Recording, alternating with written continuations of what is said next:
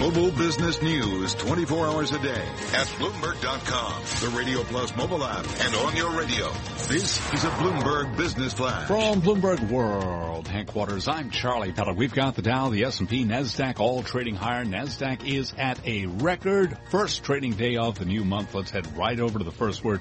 Breaking news desk for today's afternoon call. Here he is, Romaine Bostick.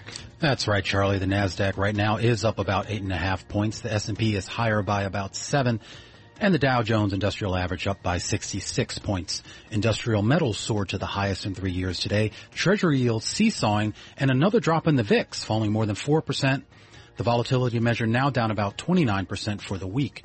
Bloomberg Dollar Spot Index was little changed. WTI crude settling above $47 a barrel, and gasoline futures fell for the first time in almost 2 weeks. Most major equity sectors are higher, led by financials, consumer goods, and oil refiners. Marathon, Valero, and Phillips each rallying today. L Brands, Lululemon, and Nordstrom showing strong gains as well. JP Morgan, Goldman, and most other big banks each up more than 1%. General Electric gaining more than 2%. Decliners in the market include Hertz, Carnival, Microsoft, and Snap. Eli Lilly down today. Cooper Companies down the most in 20 months. Take-Two Interactive is sliding.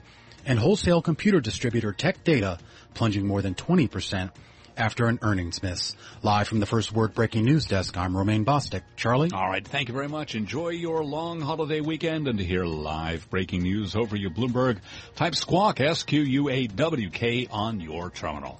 I'm Charlie Pellet. That's a Bloomberg Business Flash.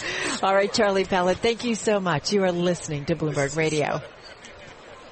Never give up, give it your all, keep your eye on the ball.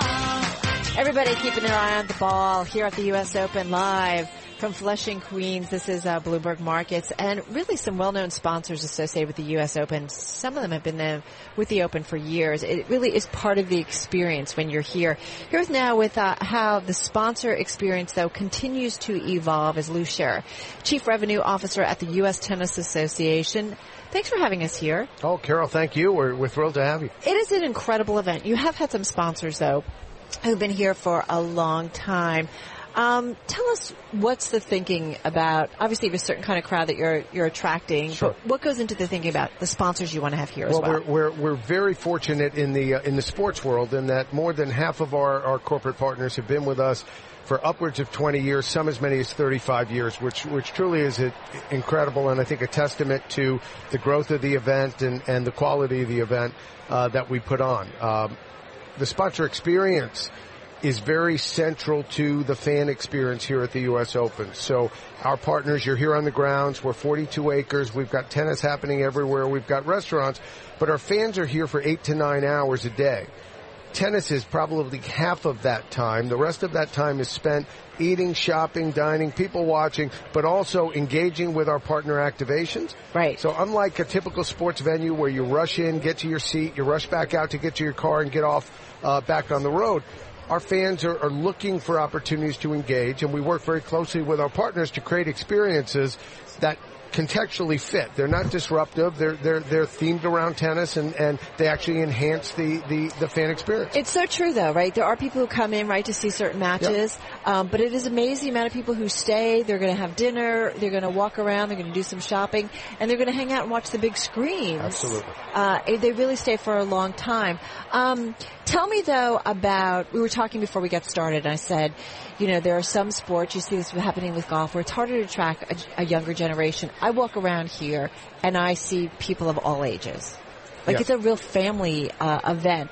How does that also kind of play into your thinking about sponsors? Sure. So if you think about the sport overall, right, tennis is one of the few sports that can be played from the earliest ages, 3, 4, 5 years old. And we actually have a 90-plus national championship age group division. So it's tremendous in that respect. You can play it for your life, stay healthy and active. We're also the most successful dual-gender sport of any scale. Just as many girls are playing as boys are playing. Women watch men watch women play. And from a sponsorship standpoint, that's a very different story than you would typically see with a sports event, right, which tends to be male dominant, tends to be older males, maybe north of 18 plus. You see a lot of beer advertising, those sorts of things. Our crowd is very different. We're 50-50 male-female.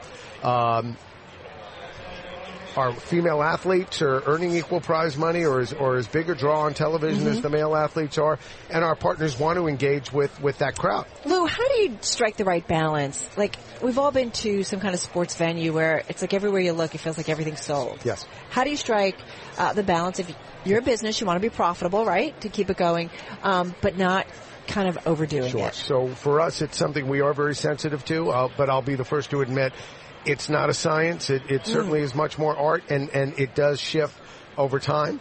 One of the things you will notice is we have tried to keep the venue fairly clean. You do see signage.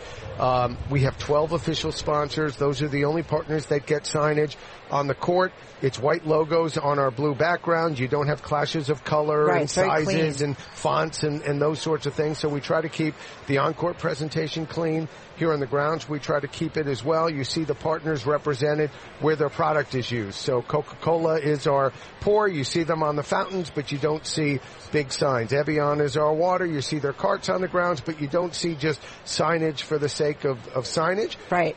And that's part of our proposition to our partners, right? We want to deliver more value to a smaller number of partners. I've got lots of friends in the industry that will trump it. We have 150 sponsors. We have signs on steps, on chairs, on everything you could, any flat surface we're going to put a sign on. Right. We're a different approach, and it works for us, but other sports are different. Do you have to also think about or take into consideration, I mean, the players themselves, right, are representative of several different brands. Is there rules that you like to, are there rules for the players? I'm always curious about that. Sure. So, yes, there are some guidelines in terms of what players can do or can't do. They're not much different than what they would typically do at any ATP or WTA tour event. But they do bring their partners, and we don't restrict them. So you'll see patches on sleeves, right, and they bring their bags out, and there are sponsors there. They put their watches on as they finish matches, those sorts of things. And we support that. Look, at the end of the day, if the players are they are our entertainment, they're the content here. We want them to be successful, and we need to promote them as well. How much of what you do in terms of seeking out sponsorship, as you said, you've had people who have been with you for 20 years plus, are you kind of already set up for next year? Just got about 15 seconds. Thankfully, yes, but we don't get to take the hiatus we'd like to. But this year, for example, we have two great new partners. So Deloitte is a brand new partner for us, and Dean and DeLuca is a fantastic new partner, upgrading our food service on the grounds in some meaningful ways. Yeah, I've seen the Dean and DeLuca food all around. Great stuff. Thank you so much. Oh, it's my pleasure. Thanks Appreciate for the insight. joining us. Yeah, thank you. Lou Sherr is Chief Revenue Officer of the United States Tennis Association, on site here live at the U.S. Open. You're listening to Bloomberg Markets on Bloomberg Radio.